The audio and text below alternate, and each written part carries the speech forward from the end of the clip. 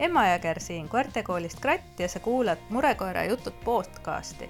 Sa oled täpselt õiges kohas siis, kui sinu koera käitumine valmistab sulle muret või lausa meelehärmi, sest selles podcastis jagan ma oma kogemusi ja vestlen teiste ekspertidega koerte käitumise teemal, et pakkuda sulle vastuseid ja lootuskiirt oma koera treenimise teekonnal. Mõnusat kuulamist!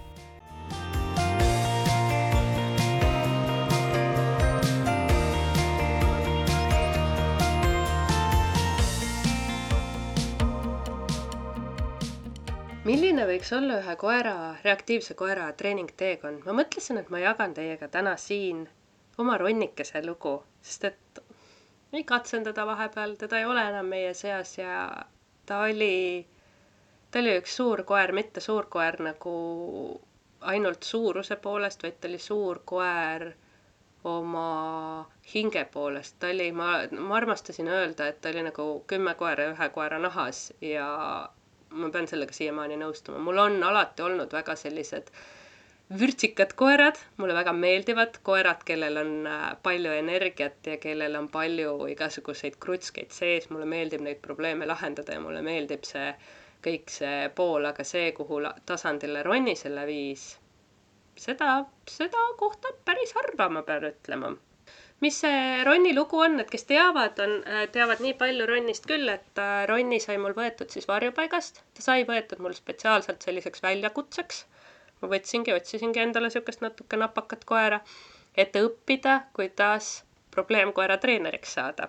See oli mul see eesmärk ja kui ma ta endale koju tõin, siis järgmise 24 tunni jooksul esimene kord, kui ma tutvustasin teda uuesti pärast varjupaiga territooriumil tutvustamist omal Meerale, teisele koerale, oli see, et nad oleks peaaegu omavahel kaklema läinud ja ma sain teada, et ma pean neid eraldama ja ma pean kõike nagu kuidagi nullist alustama. Aga see ei olnud kõik tegelikult. Ma mäletan, et kui ma Ronni olin endale koju toonud, siis need probleemid hakkasid kohe kooruma. Ma sain teada seda, et ta ei julge tuppa tulla. Ma proovisin teda meelitada igasuguste liha ja tükkide ja asjadega ja ta lihtsalt ila voolas niimoodi nagu kraanist voolas lihtsalt suust välja ja ta oli seal ukse peal, et ei, ma ei saa, ma pole kunagi toas käinud ja ma ei tea, mis see on ja ma ei saa tulla. Läks mingi 3 päeva enne, kui ma sain ta lõpuks tuppa tulema. Ta kartis, ta oli küll autoga meie juurde tulnud, aga peale seda ta oli veendunud, et auto on väga-väga ohtlik asi ja ta rohkem auto peale ei olnud nõus tulema. Aias olles ta reageeris kõige peale, mis mööda läks niimoodi, et ma mäletan, et ta reageeris ka meie peale, kui ta nägi meid aknast välja vaatamas mind või Meerat, siis ta hakkas meie peale haukuma ja ta jooksis ringi ratast ümber selle maja. Ja ma mäletan, et ma mõtlesin, see oli see hetk, kus koos ma mõtlesin, et mis asja ma tegin, miks ja kas ma peaksin ta tagasi viima, sest et ma tundsin, et ma ei saa Meeraga isegi toa uksest välja minna, ma ei tea, mida oodata. Ja ma mäletan, kui mul mees läks veel tööle ära ja kui Ronni üritas lihtsalt nagu rampalk, ta jooksis lihtsalt peaga vastu väravat korduvalt niimoodi, et see värav paindus juba ja ma mõtlesin, et ta jooksebki lihtsalt pilbasteks meil värava, sest et ta läks nii paanikasse sellest, et Reimo läks ära. Õnneks mul õnnestus ta maha rahustada sellega, et ma nagu andsin märku, et keegi on veel kodus, aga siis ma sain teada, et tal on ka üksindusahistus. Kui tore, et neid muresid oli väga palju ja siis kiiresti sain ma teada, et Ronni valvab kõiksuguseid asju, et kuni käbide ja puulehtedeni välja. Nii et kui ma Ronnit tahtsin treenima hakata, siis ma pidin minema päris algusesse kõigega. Aga mis oli minu jaoks hästi jahmatav oli see, et ma olin selleks ajaks juba päris palju koeri õpetanud. Ma olin Meeraga sõnakuulelikkuse võistlustel võistelnud, ma olin oma esimese koeraga ka mitte ametlikult seda teinud. Ma oskasin koeri treenida ja ma mäletan, kui ma hakkasin Ronnile õpetama istumist. Ja ta läks lihtsalt täiesti endast välja sellest mõttest, et mul on seal käes üks maius ja tal hakkas lihtsalt mingi tatti lendama ja ta hakkas hüppama ja karjuma ja mu peale ja lõpuks mind hammustas. Ma tundsin ennast nagu maailma kõige lollim inimene. Päriselt ka, ma tundsin nagu, et ma ei oska mitte midagi ja ma olen võtnud mingisuguse koera endale, kes on suur, kes on agressiivne, kellest ma ei tea isegi, mida täpselt oodata. See oli minu elus low point ja lisaks sellele oli veel, mul olid Meeraga olid just tekkinud ka erinevad mured niimoodi, et ma tundsin tõesti nagu täielikult ennast tupikusse jooksnuna. Aga mul ei olnud muud valikut, et ma olin piisavalt jonnakas, et ma tagasi seda koera ei viinud, sest et see tagasiviimine sümboliseeris minu jaoks seda, et ma oleks pidanud siis tunnistama, et ainult positiivselt treenida ei saa, et ma olen loll nagu lauajalg ja, ja mida kõike veel. Ja mul oli Ronni pärast mure, sest et ma vaatasin teda ja ma mõtlesin, et aga mis variandid tal on? Sest et selline koer, kui ta läheb päris algaja koeraomaniku kätte, siis sellest asjast ei saa kuidagi head nahka tulla. Ja kui tõenäoline on, et tema juurde läheb nüüd järgmine inimene, kes on koeri treeninud ja võib-olla veel osavam kui mina, sorry, sellised inimesed ei käi varjupaigast koeri võtmas, nad on liiga targad selle jaoks. Et niisiis ma otsustasin Ronni jätta ja esimene mure, millega me tegelema hakkasime, oligi siis see tema ja Meera suhte klapitamine ja ressursi valvamise vähendamine. Seda ma hakkasin tegema raamatu järgi, sellepärast et toona ühtegi kursust ma ei leidnud, keegi mind selliselt step by step juhendada ei saanud, et sellest ei olnud mul abi. Seal on tüüpiline soovitus selleks, et koer ei valvaks oma toitu, on see, et võtta talt lihtsalt toitu eest ära ja sobra seal kätega sees ja siis pane tagasi. No ma ei hakka tegema seda koeraga, kes kaalub 40 kilo ja kes vaatab juba mind lähenemas, vaatab sellise näoga, et ta tapab mu ära. Selle asemel ma otsustasin siis teha seda samm-sammult väikeste juppidena ja tänaseks ma oskan neid ka teistele edasi anda, nii et ma olen pannud selle veebikursusele endale üles, et inimestel ei oleks nagu vaja otsida seda nõela heinakuhjast. Me saime selle ressursi valvamise lahendatud, me saime ka, peale seda ma pidin hakkama teda ja Meerat omavahel ka nagu suhtlema õpetama. Sellega oli ka tükk tegemist, sest et Ronni oli alguses hästi kohmakas suhtleja ja Meera kartis selliseid koeri. Ta oli nii palju suurem kui Meera ja ta oli täitsa nagu selline hirmutav. Aga jällegi võtsin, natukene õppisin nagu käigu pealt ise ja natukene õppisin Meera pealt, vaatasin, kuidas Meera teeb ja me saime selles mõttes nende kahe omavahelise suhtluse heaks.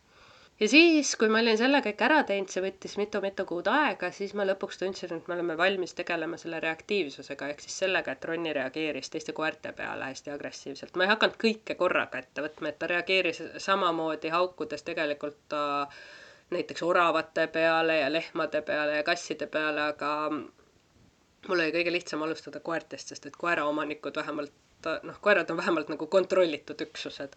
Niisiis me alustasime sellega ja sellega oli ka niimoodi, et minnes sinna algusesse ma sain teada, et ma pean minema veel 1000 sammu tagasi poole, sellepärast et kui Ronni nägi esimest korda 100 meetri pealt või 200 meetri pealt nägi siis seda teist koera, siis ma teadsin, et kõigepealt ma pean temaga eemalduma sellisele kaugusele, kus kohast ta tunneb ennast turvaliselt. Ja ma olin teiste selliste koertega juba nii palju trenne teinud, et ma teadsin, kuidas see nagu enam-vähem välja näeb. Aga Ronni näitas mulle kohe, et ta natuke teisest puust. Me eemaldusime ja lõpuks mul oli selline tunne, et ma ei tea, et mida see inimene, kes mul paariliseks oli, mida ta üldse meist arvab, sellepärast, et me olime täielikult kadunud juba silmapiirilt. Kui lõpuks Ronni peatus ja ütles mulle, et kui see oli jube koer. Aga see oli hästi oluline moment, sellepärast, et see näitas Ronnile seda, et ta saab mind usaldada. Ja üsna pea ta oli valmis tagasi minema vaatama, et kas see koer on seal alles ja me saime mingi, ka päris suure distantsi pealt küll, aga me saime teda vaadelda ja me saime seda trenni tegema hakata. Ja edaspidi iga järgmine trenn me saime alustada järjest lähemalt, tasapisi läks see asi meil niimoodi ülesse mäge, kuni siis tekkis see 6. nädala tagasilangus, millest me murelikes koertes tihtipeale räägime, et kui see distants on läinud järjest nagu väiksemaks, siis sa lähed julgeks, sa hakkad eeldama, et koer saab mingite asjadega hakkama, kuni siis ühel hetkel ta ehmatab ja tal tegelikult võib-olla ta ärevustase oli juba kõrgem kui muidu, et see on asi, mida me jälgime alati trennides. Eriti kontakttrennides on see, et see on see, mida meil treener aitab sul vältida natukene, aga häda on selles, et omal käel treenides tegelikult ikkagi kipuvad need asjad juhtuma ja siis juhtub selline asi nagu 6. nädala tagasilangus. See ei juhtu tingimata nüüd 6. nädalal, aga tavaliselt see on selline hetk, kus kohas see koer lõpuks läheb oma vana raja peale tagasi, et ta hakkab jälle reageerima ja omanikud ehmatavad ära ja loobuvad. Ronniga see nägi ka samamoodi välja, et ma mäletan, et me olime juba teinud ja meil oli juba nagu päris hästi ja siis ükskord oli niimoodi, et me läksime täpselt sama paariline oli meil, täpselt sama koht, kõik oli täpselt samamoodi ja Ronnil oli lihtsalt, tal oli juba alguses niisugune kiun sees ja ta oli niisugune kuidagi nagu natukene nagu närviline.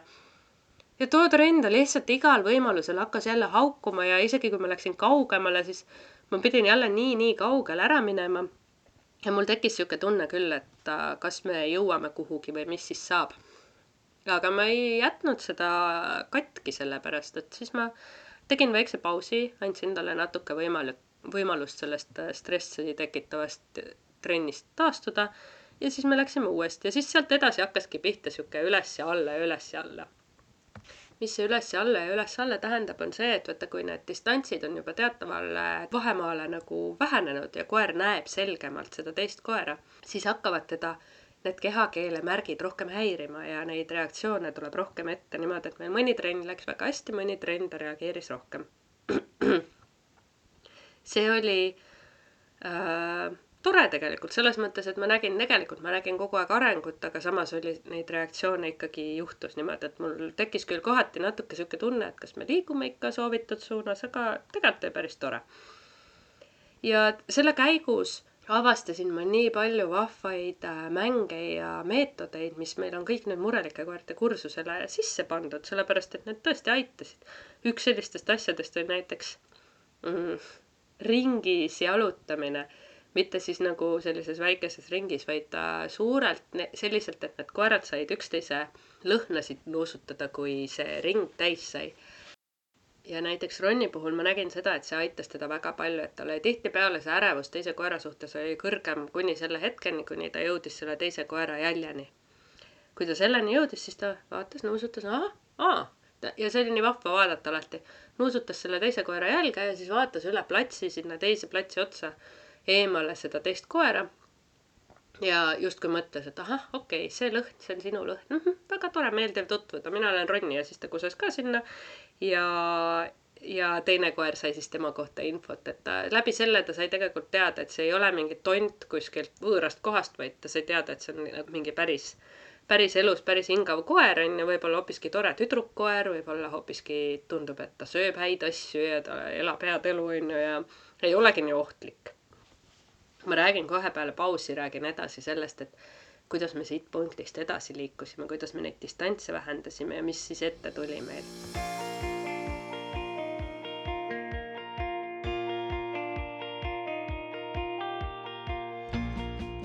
Kui sinu koer hakkab tänaval jalutades kergesti haukuma või kipub tirima ja ta ei kuula sind üldse, või kui ta ei usalda sind justkui kõige olulisematel hetkedel, näiteks siis, kui sa tahad tal küüsi lõigata või teda pesta, kui ta on kodus puhkeajal rahutu ja närviline, võib-olla on ta isegi kedagi hammustanud või muul moel ohtlikuks kujunenud.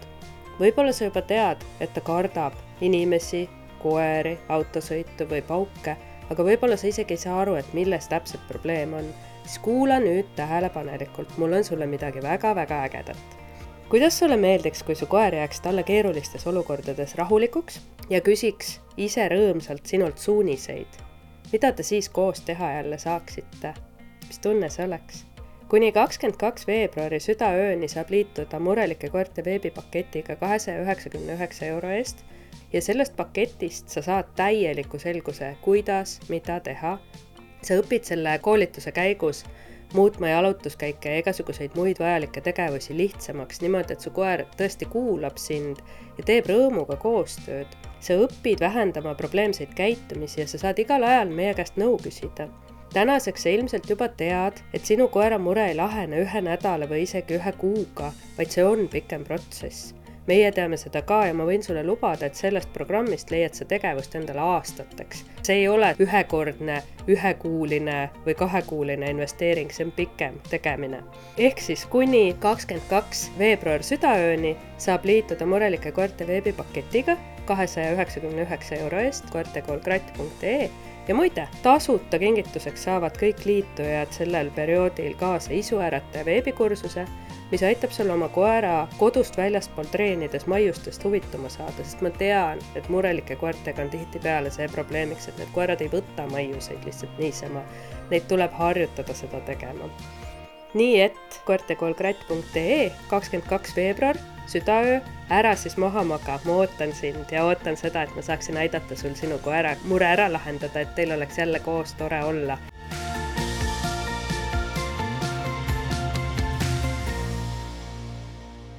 siit alates hakkasime me tegema siis neid murelike koerte edasijõudnute kursuse asju. Me hakkasime tegema näiteks sellist asja nagu jälitamismäng, kus kohas see on eeltingimus selleks, et me saaksime üldse koeri kokku jalutada, sest et tihtipeale, kui ma ei tea, võib-olla sinagi oled märganud seda, et kui sa oma koeraga jalutama lähed, teise koeraga, võõra koeraga, keda ta ei tea, siis alguses nad kisuvad üksteise poole ja kui su koer on või see teine koer on natukenegi reaktiivne, siis tihtipeale nad hakkavad enne üksteise peale reageerima, kui nad üldse teada saavad, kes nad on.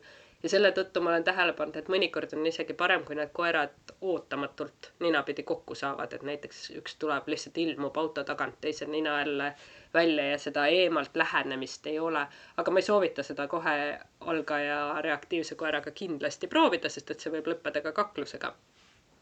Aga see on üks asi, mida lihtsalt ma olen tähele pannud, et see mõnikord võib aidata teatud juhtudel, teatud kindlate koertega ja teatud kindlas arenguetapis.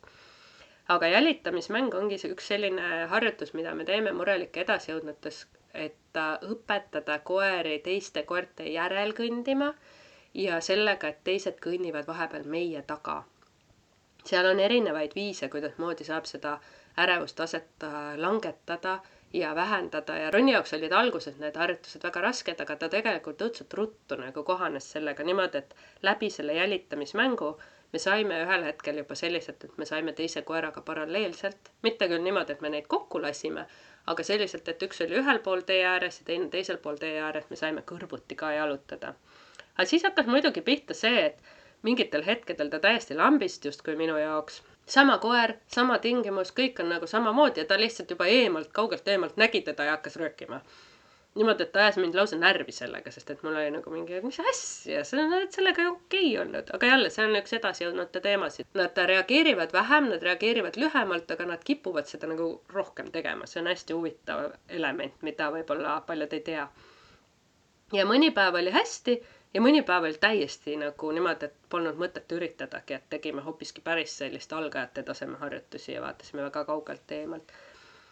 Ja samal ajal ma tegin ka veotrenne edasi. Ronni puhul oli väga suureks abiks tegelikult selleks, et harjutada nagu teistest koertest möödumisi, oli hästi huvitavalt oluline element, mida ma oma õpilastele alati ei saa soovitada, sellepärast et seda on väga raske leida õigeid tingimusi ja seda õige tehnikaga läbi viia, aga mul endal nagu õnnestus seda edukalt teha, oli see, et me tegime veotrenne, pikkasid maid, 10-20 kilomeetrit olid meil sellised mõnusad distantsid.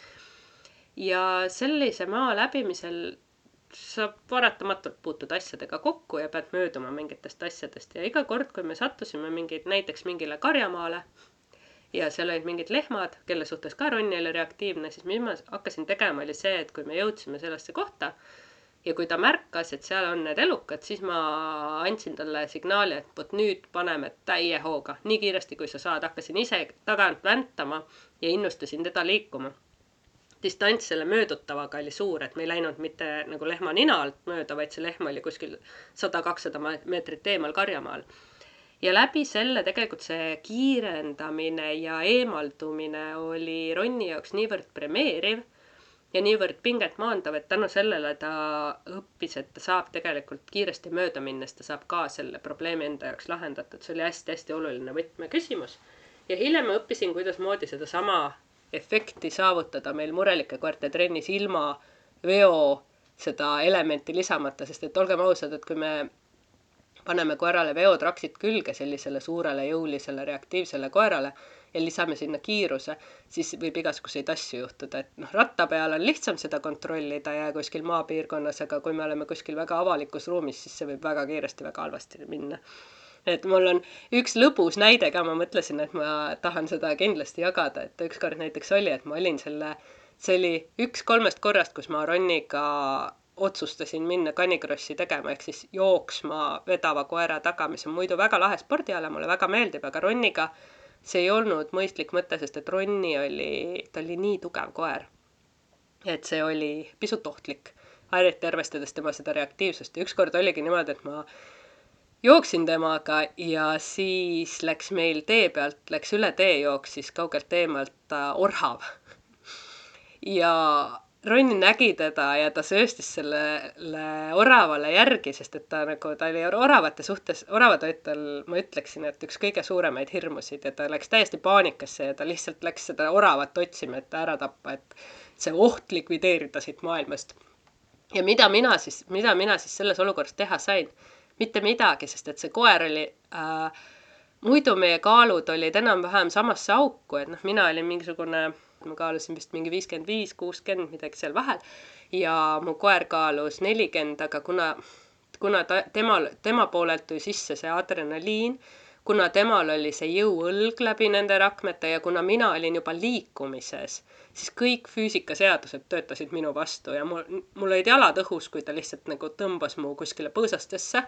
Ma lihtsalt lendasin nagu multifilmis ta järel, kuni ma sain ühest puust kinni ja siis ma lihtsalt rippusin seal selle puu küljes, mul olid jalad õhus, ma ei saanud jalgu maha panna, sest et Ronni ikka veel röökis seal ja kiskus igasse suunda. Ja ma lihtsalt rippusin seal ja ootasin, et millal mul nagu õnnestub ja lõpuks mul ei jäänud muud üle, kui mul õnnestus korraks, et Ronni nagu oma karglemisega seal ulatus mu käe ulatusse, siis ma lihtsalt võtsin kogu oma viimase olemasoleva jõuga, võtsin oma vaba käega, võtsin Ronni tagumiku nahast ja karvadest kinni ja tõstsin teda. Ja kui ma tõstsin teda, siis samal ajal ma mäletan, ma tundsin, kuidas mu jalad vajusid lõpuks ometi maha ja ma sain uuesti maha astuda. Ja nii kui ma sain nagu sealt maha, siis mida ma tegin, oli jällegi see, et selle asemel, et jääda sinna olukorda kinni, selle asemel ma tõmbasin Ronni kiiresti sealt välja, ütlesin talle, et davai, jookseme edasi ja siis me jooksime sealt ruttu minema. Rohkem me õnneks oravaid ei kohanud. Aga see oli selline huvitav ja naljakas seiklus, mis näitab seda, et esiteks asju juhtub. Asju juhtub siis, kui sa seda kõige vähem ootad. Ja see oli hea õppimise koht, et mida mitte teha, aga samal ajal ma pean ütlema, et mul on hea meel, et ma seda tegin, sest et see oli väga põnev ja avastuste rohke asi ja nüüd ma tean, et mis võib juhtuda sellistes tingimustes. Igatahes, lähme siis tagasi, et me saime ühesõnaga möödumised paika, me saime kõrvuti juba teiste koertega jalutada. Nüüd järgmine etapp, mis oli Ronni jaoks päris raske, oli see, et õppida teiste koertega päriselt ka suhtlema. Ta ei olnud pärast Meeraga tutvumist, ta ei olnud rohkem teiste koertega kunagi tutvunud, sest et see ei olnud turvaline. Ja ma tahtsin seda teha niimoodi, et ma ei tahtnud ohtu seada ühtegi teist koera, ega teda ennast ka muidugi, aga ta oli piisavalt suur ja kuri, et see risk oli. Nii et me tegime seda väga hoolikalt. Mul oli selleks jube tore abiline sõber Andri näol, kellel oli ka omal reaktiivsed koerad, et me koos tegime väga palju selliseid trenne. Ja temaga koos me tegime siis selliseid 1 sekundi nuusutamisi esimese hooga. Kuidas seda täpselt teha, seal on hästi palju tehnilisi nüansse, et seda ma õpetan murelike kursusel nagu täpsemalt, sellepärast, et seal on, kui natukene midagi valesti läheb, siis võivad koerad kaklema minna. Kuidas ma seda tean? Meie koerad ühe koerale läksid kaklema. Ja see oli hästi pahade asjade kokkulangevus, aga lahe oli selle juures see, et selleks hetkeks ma juba ka teadsin, mis tegurid seda mõjutavad, kuidas moodi seda vältida niimoodi, et tegelikult oli pärast hea tõdemus, et see kaklus ei juhtunud mitte lampi, vaid see oli ikkagi see, et meie poolt oli nii palju nagu asju, mida me oleks saanud teisiti teha. Ja edaspidi me tegime neid asju teisiti, rohkem neid olukordi ei juhtunud. Ja me saime selle kaklusega ilusti lahendatud, et õnneks kedagi katki ei teinud ega midagi sihukest, et natuke ehmatav oli, aga selliseid asju võib ette tulla. Ja kui nüüd Ronni oli selliselt saanud tutvuda päris mitmete koertega, siis ma nägin, et tal tekkisid, see oli minu jaoks kõige magusam moment nende murelike koerte trennidega. Ma nägin ühel hetkel, et kui tal muidu oli tekkinud juba see refleks, et kui ta nägi teist koera, siis ta rõõmsalt tuli ja hüppas minu juurde, et kuule nägid, seal oli teine koer, liputas saba ja küsis mult maiuseid. See oli minu jaoks väga magus moment, aga minu jaoks veel magusam oli see, kui ühel hetkel ma hakkasin nägema, kuidas Ronni jalutas koera kõrval, vaatas teda, nuusutas korraks niimoodi ta kintsu, nägi, et see teine koer vaatab ta poole. Vanasti oli see selline olukord, kus Ronni oleks kiiresti reageerima hakanud ja rünnata üritanud. Aga siis Ronni oma uute oskuste pagasiga tegi seda, et ta keeras enda pea ja ennast nagu ära, läks tee äärde, nuusutas korraks, kuses ja peale seda, kui ta oli seda teinud, siis ta oli mingi, nii saab ka probleeme lahendada. Ja ta hakkas üha rohkem ja rohkem teiste koertega kokkupuutel hakkas kasutama seda, mis on tegelikult normaalne liigiomane suhtlusviis. Et kui tekib pingeline olukord, siis ma ei pea minema kohe võitlema ja kellelegi pasunasse panema, vaid ma saan ka lihtsalt keerata pea ära, minna nuuskima ja rahustada selle teise koera enda kehakeelega maha. Ja Ronni muutus selles nii profiks, et ta hakkas seda järjest rohkem ja rohkem ise tegema, et see oli minu jaoks kõige maagilisem hetk, sest et lõpuks ma nägin teda seda tegemas ka siis, kui ta paar korda sattus täiesti võõraste koertega lahtiselt kokku. Kuidas see juhtus? Ta oli ise oma aias ja mingid suvalised võõrad koerad lihtsalt sattusid meie aeda, mitte kõik korraga õnneks, aga ükshaaval. Ja mina lihtsalt kuulsin, et mingi imelik hääl on väljas, läksin vaatama ja nägin, kuidas Ronni seisab seal aias, mingi võõras, mingi elukas on meie aias. Ja siis Ronni nagu vaatab abipaluvalt minu poole, et kuule, et mis me siis nüüd teeme. Aga mulle meeldis just lahe oli selle juures see, et tõesti ta oskas kasutada sellel hetkel rahustavaid signaale ja läbi selle ennast sellest ebamugavast olukorrast ära päästa, selle asemel, et hakata kaklema kohe. Ja kui ta nüüd sellel tasemel oli, siis me hakkasime vaikselt tegema seda, et me harjutasime mitme koeraga korraga. Kohe läks olukord palju raskemaks. Kohe tuli minna päris palju samme tagasi, et edasi jõudnutas ka alati, kui me selle elemendi juurde lisame, tuleb arvestada, et distantsid peavad kohe suuremad olema, premeerimissagedus kõrgem ja nii edasi, sellepärast, et vaata, kui koera tähelepanu on hajunud, ta peab mitme koeraga korraga tegelema, kahte koera korraga jälgima, siis see on nii palju suurem pinge, et tal kõik see ressurss läheb nüüd jaotub 2 koera peale ära ja see tähendab seda, et tal on suurem tõenäosus reageerima hakata. Ja selleks, et see nagu jällegi lihtsamini sujuks, selle jaoks ma õppisin väga kiiresti erinevad viisid, erinevad olukorrad, mis on pingelisemad, erinevad viisid, kuidas seda koera maandada sellistes olukordades ja kuidas teda rahustada ja kuidas teda tasapisi nende liikumiste asjadega harjutada niimoodi, et järjest rohkem ja rohkem koeri võib selles grupis olla. Et need kõik materjalid ka sai üles filmitud ja meil murelike koerte edasijõudnute kursusele üles pandud, sellepärast, et see on väga oluline oskus, sest et tihtipeale, kui me oleme oma mureliku koeraga jalutamas ja me kohtame tee peal ühte koera, siis see on palju lihtsam asi, millega toime tulla, kui siis, kui me sattume jalutama, kus on niimoodi, et on ühel pool koerad ja teisel pool koerad ja kolmandal pool koerad, sest et siis sellel koeral kuhjub hästi kiiresti see stressitase ja võivad asjad minna keeruliseks. Et sellel tasandil, kui me mitme koeraga trenni tegime, toimus nagu rohkem neid reaktiivseid momente ja jällegi mulle õpilased palju tõid mures, et oi näe, vaata, et me ikka ei ole valmis selleks tasemeks ja mul koer ikka on tegelikult ikka täiesti, me oleme 0 punktis tagasi, aga tegelikult see ei olnud 0 punkt. See lihtsalt näis sellena, et me ei saa vaadelda koera taset ainult selle järgi, et kui palju ta reageerib. Me peame alati vaatama seda keskkonda seal ümber, mis tingimustel ta reageerib, et kui keskkond on raskem ja tingimused soosivad rohkem seda reageerimist, siis muidugi see on reaalsem.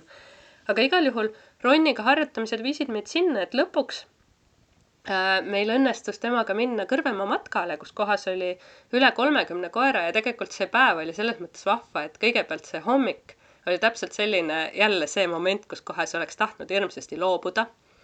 Sest et kui me uksest välja astusime, siis esimene asi, mida me nägime, oli värava taga mingi hulkuv lahtine koer, kelle peale Ronni kohe südari sai ja siis me läksime tuppa tagasi. Ma mõtlesin tükk aega, et kas see on nüüd hea mõte minna tagasi, sest et tema oli selline koer, et kui tal oli ühe korra päeva jooksul siuke südari olukord olnud, siis võis olla terve päev rikutud. Aga ma otsustasin ikkagi proovida. Panin ta autosse, sõitsime sinna ja kui me kohale jõudsime, siis oli niimoodi, et ma vaatasin, et okei, koeri on küll siin palju, aga what the hell, siin on nii palju hobuseid. Mingi hobusüritus oli ka seal samal ajal ja siis oligi niimoodi, et ma mäletan, et kui ma Ronni välja võtsin, siis see oli nagu selline Tetrise mäng, et kuidagi viisi selle mureliku koeraga hobuste ja koerte vahel nagu liikuda. See stardis kogunemine oli kõige raskem element üldse kogu selle matka juures, kus kohas võib-olla kõik need koerad polnud isegi kohal, sest et ma pidin kogu aeg jälgima kõike enda ümber, igal nurga pealt võis tulla koer. kurb oli see, et tegelikult paljud tavalised koeraomanikud, kellel ei ole reaktiivset koera kunagi olnud, nad ei saa aru sellest, et nad panevad sind raskesse olukorda. Nad tulevad lihtsalt uitavad sulle lähemale, nad ei pane tähelegi. Nad ei mõtle selle peale, et see sinu koer võib-olla võib nende koera maha murda. Et nad lihtsalt tulevad ja siis sa pead kogu aeg nagu sättima ja jälgima ja vaatama, et sellepärast on sellistes olukordades alati hea, kui sul on keegi inimesest abiline käepärast, kellel sa saad paluda siis vahepeal minna ja öelda, et kuule, et teeme nüüd natukene distantsi. Meil oli seal õnneks paar sellist inimest olemas ja meil õnnestus see väga-väga hästi. Ja ma olen hullult uhke selle üle, sest et Ronni suutis selle olukorra üle elada, matka üle elada. Matkal ta jalutas kõrvuti teiste koertega ja matka keskel oli meil siuke vahva loeng, kus kohas kõik koerad istusid ja omanikud istusid ja kuulasid loengut ja me olime küll Ronniga teistest eemal, aga see oli siiski see, ta teadis, et seal on mingi tema mõistes 100 koera on ja siuke pikk passimine, see ei sobinud Ronnile üldse, ta oli hästi selline rahutu koer, aga tal tuli see nii hästi välja, sest me olime seda kõvasti harjutanud ja kui me minema hakkasime, siis ma mäletan, siis ta tegigi selle ühe ainsa haugatuse kogu selle matka jooksul, siis kui ta nägi järsku, kuidas see rongkäik hakkas minema, kui hanereas läksid need 30 koeradast mööda, siis ta ei saanud, ta pidi seal ühe haugatuse ära tegema, et no mis asja, miks teid nii palju siin on, kuhu te lähete. Aga see oli ka kõik ja me jõudsime sealt matkat ilusti õnnelikult koju. Ja pärast seda matka oli üks vahva punkt oli veel, et kui ma võtsin endale kutsika, siis selle kutsika tutvustamine Ronnile võttis ka omajagu aega. Just, et see kutsikas oli Piga juhtumisi ja Piga on väga-väga selline kiire ja tõmblem ja täpselt selline koer, kes Ronni jaoks oli kõige raskem selles mõttes, et esiteks ta liikus väga kiiresti ja teiseks Piga nagu autopiloot oli selline, et kui on imelik olukord, siis proovi lepitada. Ehk siis ta üritas alati minna Ronni nina alla ja siis seal väänelda ja tõmmelda ja joosta ümber tema ja siis uuesti väänelda ja tõmmelda. See oli Ronni meelest kõige õudsem asi üldse. Ma tutvustasin neid samm-sammult. Jällegi me oleme pannud murelike edasijõudnutesse need materjalid üles, et kuidas moodi tutvustada sellele murelikule koerale perre tulnud uut koera. Sest et see on jälle siuke asi, et kui seda lihtsalt teha niimoodi ropsti, siis võib minna väga hästi, aga võib minna ka niimoodi, et sul on 2 koera, keda see mitte kunagi enam kokku lasta ei saa ja sa pead kogu aeg neid eraldama ja see on kõige tüütum asi maailmas. Üks samm viis teiseni ja lõpuks ma sain selle, et Ronni aktsepteeris Pigat meie pereliikmena. Ta ei õppinud teda küll kunagi päriselt armastama minu meelest, aga sellest polnud midagi, sellepärast, et minu jaoks oli piisav see, et ta aktsepteeris teda ja ta oskas temaga koos olla ja kui tema jaoks ta oli tüütu, siis ta lihtsalt keeras ennast eemale ja läks ära ja mina ise aitasin teda ka, et ma suunasin Pigat alati ümber, et Piga ei kiusaks teda. Ja lühidalt kokkuvõttes selline oligi siis Ronni reaktiivsuse või selle koeraga suhete kogu treeningteekond. See koosnes väga-väga paljudest treenidest, see oli väga pikk projekt, see võttis mitu aastat aega, et sellest punktist A punkti siis sinna sellesse kõige lõpupunkti jõuda. Aga iga kuu, mis ma treenisin, oli pingutust väärt. See valmistas mulle nii palju rõõmu, see edusammude nägemine esiteks ja see lähedus, mis meil tekkis Ronniga ja see vastastikune mõistmine. Ma võin tänasel päeval öelda, et ma olin Ronnile nagu alati olemas olev terapeut. Et ma olin alati ta jaoks olemas, ma alati jälgisin ta vajadusi, alati arvestasin tema vajadustega. Ainus, millest mul kahju on see, et ma tegin seda enda vajaduste arvelt kohati ja tema kõrvalt oleks olnud ka keeruline seda mitte sellisel kujul teha. Sest et ta oli väga selline nõudlik koer. See koera teema, millest ma praegu rääkisin, see oli ainult üks Ronni muredest. Ronnil oli tegelikult, ma kirjutasin ükskord üles, tal oli 60 erinevat teemat, mille suhtes tal olid väga tugevad reaktsioonid ja nendest umbes pooled saime me tema elu jooksul lahendatud ja see oli väga-väga põnev väljakutse, aga nagu ma ütlesin, 10 koera ühes. Loodan, et sellest loost oli sulle igal juhul nagu abi, et sa said parema pildi sellest, et mida oodata sellise koeraga. Ma ütlen ka kohe ära, et see Ronni lugu on selles mõttes selline üks aeglasemaid variante, sest et Ronnil tõesti, tal oli väga palju pagasid, kui ma ta endale sain, et ta temperament oli selline, et kui ma vaatan neid koeri, kes meil täna murelikesse satuvad, siis enamus ei ole ikka nii hullud kui Ronni, et enamasti saab ikkagi kiiremini ja rohkem. Aga igal juhul ma tahaks öelda, et kui sul on ka kodus selline Ronni moodi koer või veel hullem koer, siis tegelikult parem on parem. Et alati tasub nagu liikuda selle poole, et ta asjad natuke paremaks saada. See annab nii palju juurde elukvaliteedile, nii sulle kui talle kui ümbritsevatele. Aga olgu, sellega ma täna lõpetan ja soovin sulle ilusat nädalat.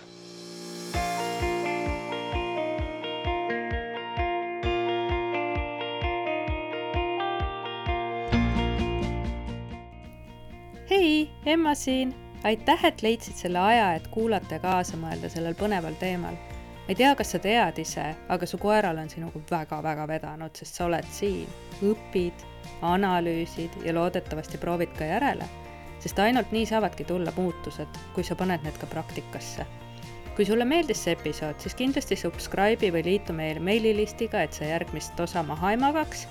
Ja kui sul on oma koeraga suurem mure ja sa tunned, et sa vajad juhiseid, sa vajad pisut suuremat pilti, kui üksikud podcasti osad sulle pakkuda saavad. Näiteks ta kardab sul mingeid asju või ta haugub mingite asjade peale või ta ei kuula sind üldse, ei võta maiuseid vastu, hoolimata kõigist nendest treenimistest, mida sa juba teinud oled.